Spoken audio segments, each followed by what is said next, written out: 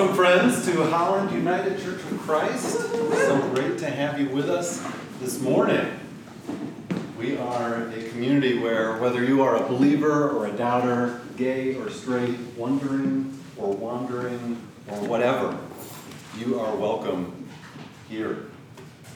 As we say on the front of our sheet here, we're a new faith community here in Holland that is loving, supportive, socially conscious, and joyful. So we're going to try to have a little bit of fun. If you don't have a worship sheet, we have some in the back. Feel free to grab one because that will explain what we're doing here. Well, let us recognize the light of the world around us and within us, and we'll begin that as we light these candles. And as we ring this meditation bell, allow that to just bring you into this time, to allow you to be centered and present and recognizing the sacred that is around us.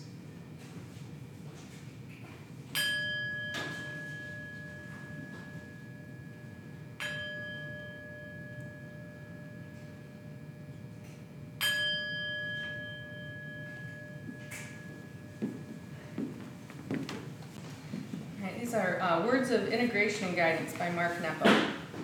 We waste so much energy trying to cover up who we are, when beneath every attitude is the want to be loved, and beneath every anger is a wound to be healed, and beneath every sadness is the fear that there will not be enough time.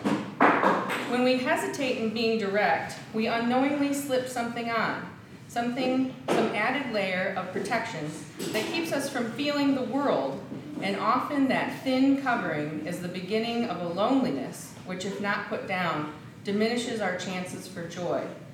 It's like wearing gloves every time we touch something, and then forgetting we chose to put them on, we complain that nothing feels quite right, quite real. In this way, our challenge each day is not to get dressed to face the world, but to unglove ourselves so that the doorknob feels cold, and the car handle feels wet, and the kiss goodbye feels like the lips of another being, soft and unrepeatable. Reading from Scripture from the book of Sirach, 35:12-17. Give to the Most High as He has given to you, and as generously as you can afford. For the Lord is the one who repays, and He will repay you sevenfold. Do not offer Him a bribe, for He will not accept it. And do not rely on a dishonest sacrifice, for the Lord is the judge. And with Him there is no partiality. He will not show partiality to the poor, but He will listen to the prayer of one who is wronged. He will not ignore the supplication of the orphan or the widow when she pours out her complaint. Hear what the Spirit is saying to the church. Thanks be to God.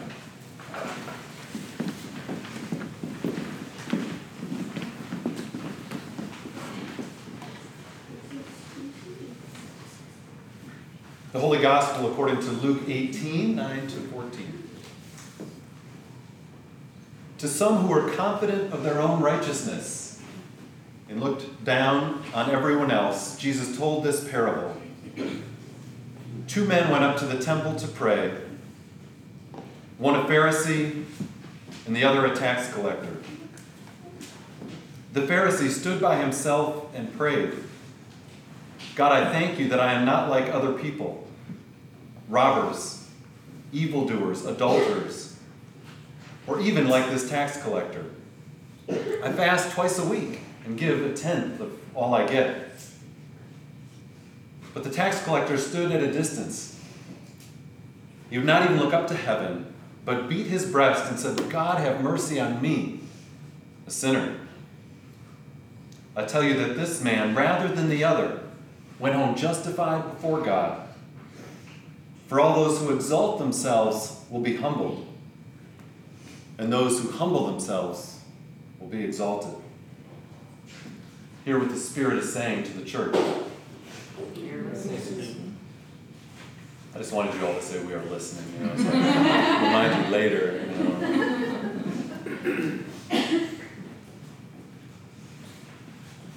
So there are these 2 fish swimming along one day, and an older fish comes along the other way. And he says, "Morning, boys, how's the water?" Well, these young fish keep on swimming by, and after a little while, one turns to the other and says, "What the heck is water?" Cute little story from David Foster Wallace. But the truth is, right, we all are born into things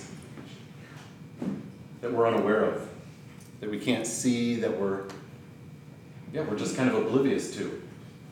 Whether it's value systems, whether it's ways of thinking, ways of seeing the world, certainly ways of thinking about God and about faith. And I think this might be especially true if you're born into kind of a homogenous setting.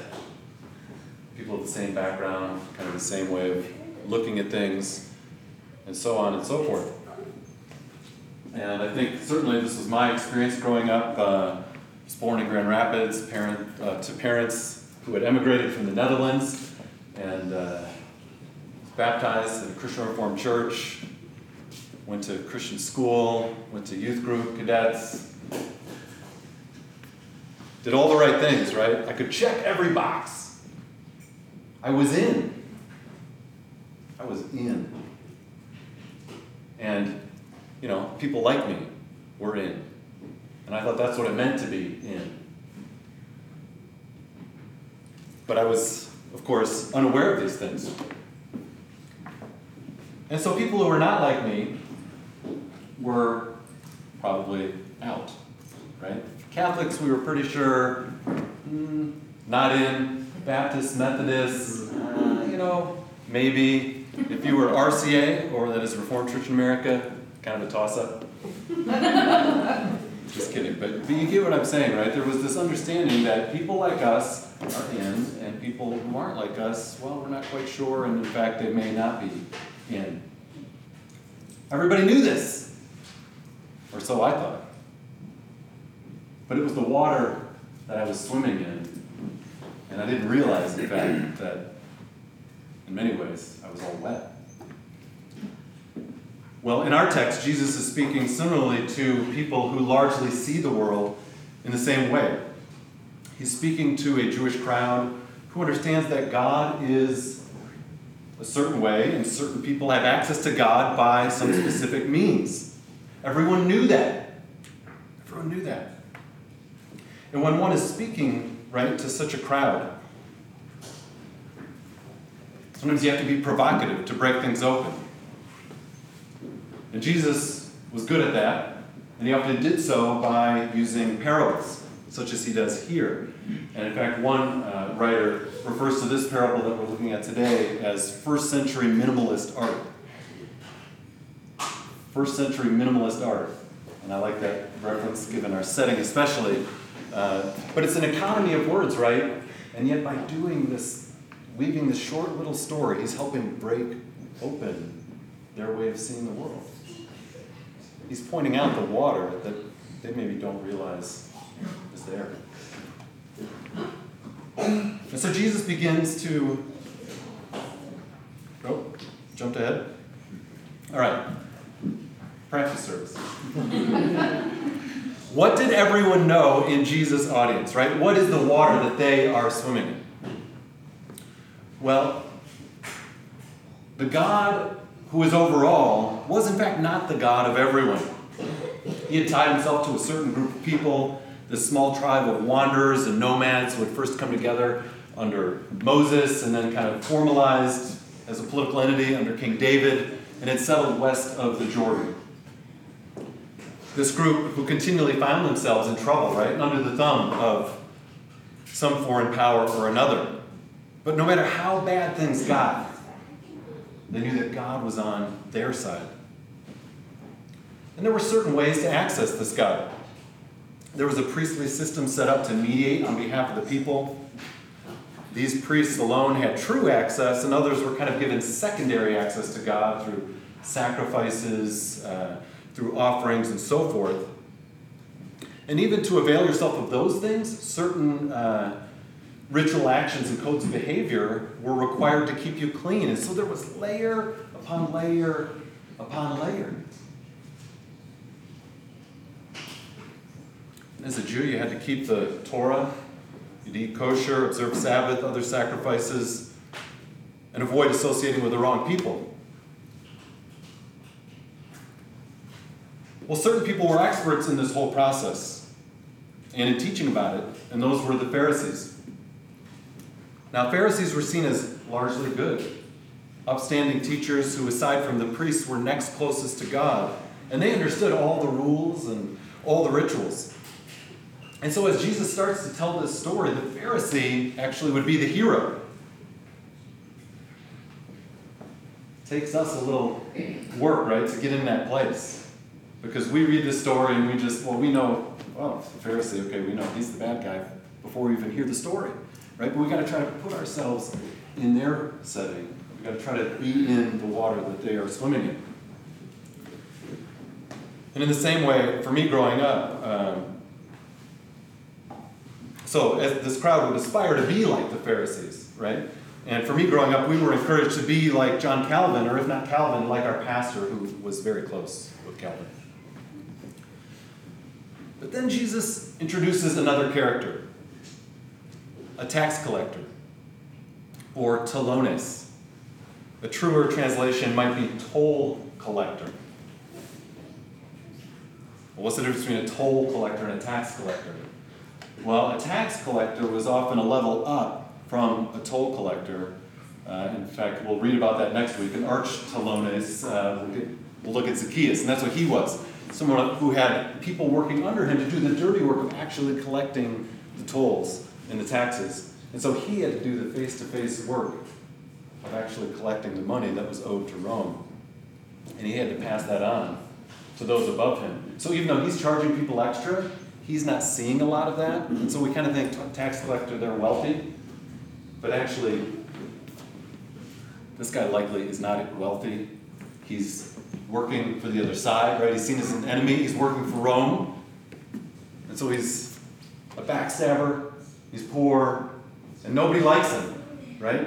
He's the worst of the worst, the kind of guy you don't invite over for a meal, the kind you don't even want around in the neighborhood, and you certainly don't want this guy in the temple.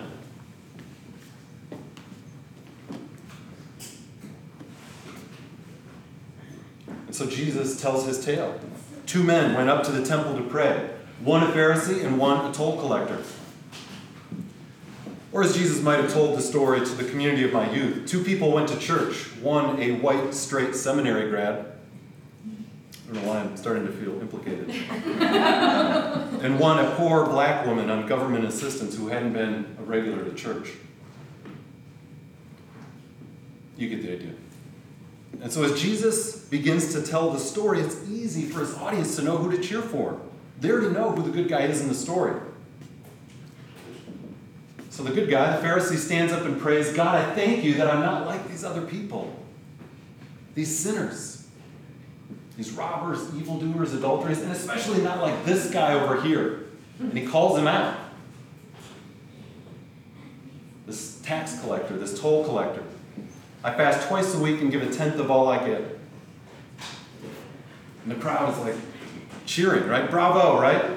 Yes, we thank God too that you're not like those other things. You are the embodiment of the religious ideal. You're pure, you're upstanding, righteous, clean. Kids, pay attention. This is our guy. Listen up. Jesus continues the story. But the toll collector stood at a distance. He's already been publicly shamed by the Pharisee. He's at the edge of the temple, right? He stands at a distance, and he's half expecting to get booted out of there at any second. Well, everything so far has gone according to script. As the scholar William Herzog puts it, he says the Pharisee has stepped out and condemned this tax collector, speaking for the established systems located in the temple and supported by the Torah. And when have you heard that before? We'd love to welcome you, but the Bible says, we'd love to welcome you, but you're just not quite measuring up. And often it's not done privately, right? It's pointed out sometimes in front of others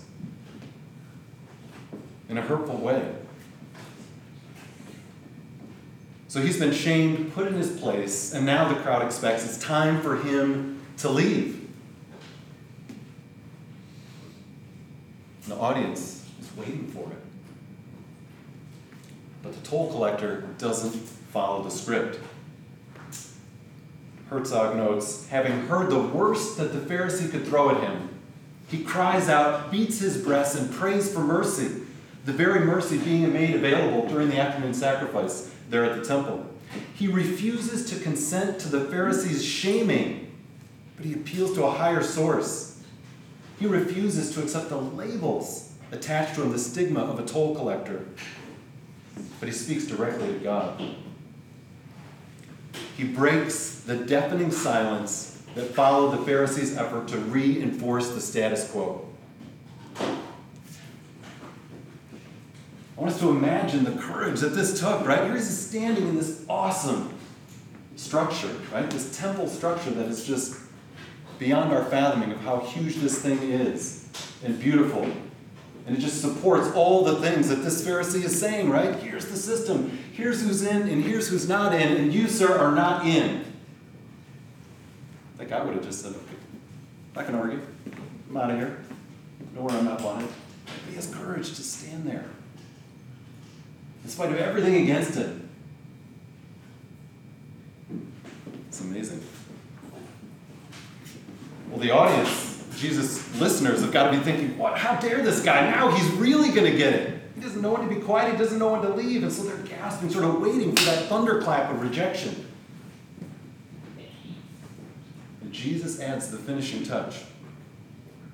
I tell you that this man, rather than the other, went home justified before God. And the air goes out of the room. If they're in a room. It's stunning, unthinkable, and it's not hard to begin to understand why Jesus winds up with a few enemies. And what he's doing is that, they know they're under the domination system of Rome. They know they're being oppressed by Rome, but Jesus says there's also an internal oppression happening here among you, the people of God. And he's trying to open their eyes to see that there's oppression happening right here in your own midst. And notice the language that Jesus uses. He says, this man rather than the other. Well, who is the other? In a remarkable reversal, the most in of the in crowd, Jesus refers to as the other.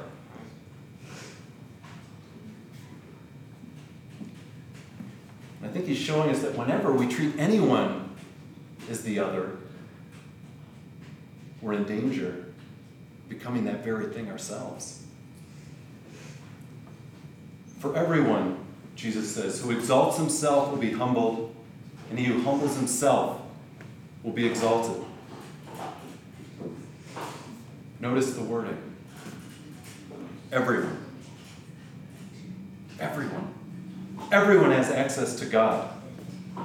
Everyone. Oh, but Jesus, what about this? What about that? He says, everyone.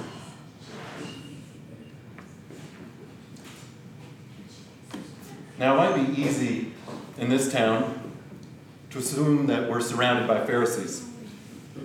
Thank you, God, that we have the purest theology, that we are the most pro-life, that we hold to the biblical meaning of marriage, that we understand how to truly be saved. It could be very easy to think that, and no doubt some of us have been hurt by such attitudes, or at least heard such attitudes. But I wonder if that might be too simplistic of a narrative. Because when I hear that, I want to respond, thank you, God, that I am not like those closed-minded Christians, those right-wing zealots, those Puritans. Thank you, God, that I'm not like that. But as soon as I do that, right, the power of this parable turns its penetrating gaze in my direction. So, what are you not doing? And so I think this is a good text for us as we're starting a new community here, right? It might be easy to think, well, we are going to be the new crowd who gets it right? We're going to be the church that saves Holland and that gets it right. We're going to have the most open perspectives, and we're going to be the best and truest Christians. Well, it's a fine line, right? I think we ought to be enthusiastic about what we're doing. We ought to be excited about, what's happening here at Holland UCC. But Jesus is inviting us to a gentle humility. A humility that is inviting to others and that has space for people wherever they are. Because God really does welcome all. John Proper, a UCC member in Grand Rapids, tells of the time he needed a Bible. He says, after a couple of failed attempts at local bookstores, I did what many other self-identifying Christians would have done first. I went to a Christian bookstore. He says, I don't frequent these places because there's being a Christian and then there's being a Christian. I think I know what he means there. He says, but anyway, I'm in the store for a Bible and I'm feeling the cultural gap big time. There's Duck Dynasty devotionals sitting proudly out front, Casting Crowns or something on the radio, posters pushing the latest devotional from some pastor who probably thinks I'm a little too gay to be a member of his church. He says, now, did I get the Bible I wanted? Yeah, I did, but I also got a big dose of something else. It wasn't just the music or the implied politics that was uncomfortable. He says it was the uniformity, the sameness, the lack of substantial discourse seen when browsing the shelves. And it all seemed to point to one way of inhabiting Christianity, one way that leaves room for so few of us. But then he says this, and I find this interesting. He says, yet, in our differences as people of faith, we must find avenues to friendship with one another. Those differences are essential to our health as a community. The pale, queer metalhead, the person of color who is done playing nice about police violence, and yes, even the person who thinks Christian bookstores are just lovely, thank you. We gotta have space for us all. He says, when our sanctuaries become places for all to find shelter, compassion, friendship, and community, then we'll have realized the dream of the prophet Isaiah, who said, as if speaking for the very voice of God, wrote, my house shall be a house of prayer for who? For all people. For all people. And I think that text is all about what Jesus is saying in this parable. Who is welcome? Who has access to God? Everyone. Period. Amen. Namaste. So I wanted to play a song for the offering. I wrote this song yesterday, and it's everyone is welcome, as Brian was saying, and how I remember when I was little, I'd go to friends' houses, and their parents would kind of treat the house like a museum, and you couldn't touch anything. You could just kind of be there. You had to wash your hands if you wanted to touch things or whatever. And I was thinking how my view of God for a long time was that I have to wash my hands before I reach out to God or let Him reach out to me. And this is not the case. You don't have to wash your hands for God to reach out to you or to reach out to Him, and or God, I mean. And then the other aspect of it was that growing up, I thought that verse that said no angel or demon or anything could separate us from the love of God. And for a long time, I thought, well, that doesn't include me in there because I can, and that's not true because we can't either. And so it's just that God welcomes everyone where you're at, whether your hands are clean or dirty, or whatever state they are in. So that's what this song is about, and it's called Nothing Fancy. In your tears and in your blood, you forged the love. A love that's strong and nothing fancy, and all of heaven leaned down to kiss our faces, bringing dignity to humanity, because neither angels or devils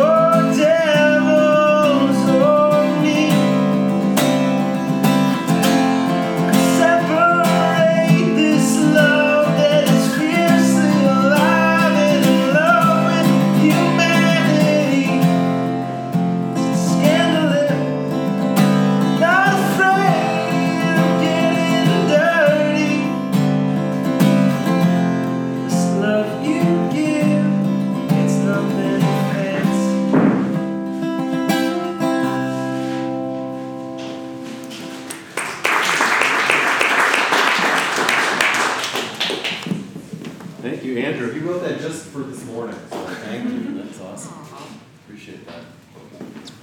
And now, as you go, may you know that the world is too beautiful to be praised by only one voice. And so may you have the courage to sing your part. And the world is too broken to be healed by only one set of hands. And so may you have the courage to use your gifts. And as you go, may the light of God shine upon you and within you and through you. Amen. Go in peace.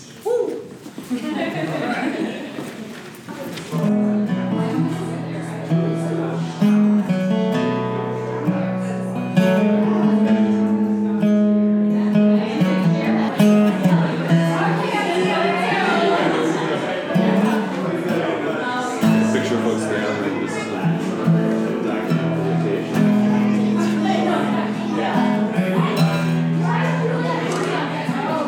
I was going to tell Christy to bring her good camera. I forgot. Keep going.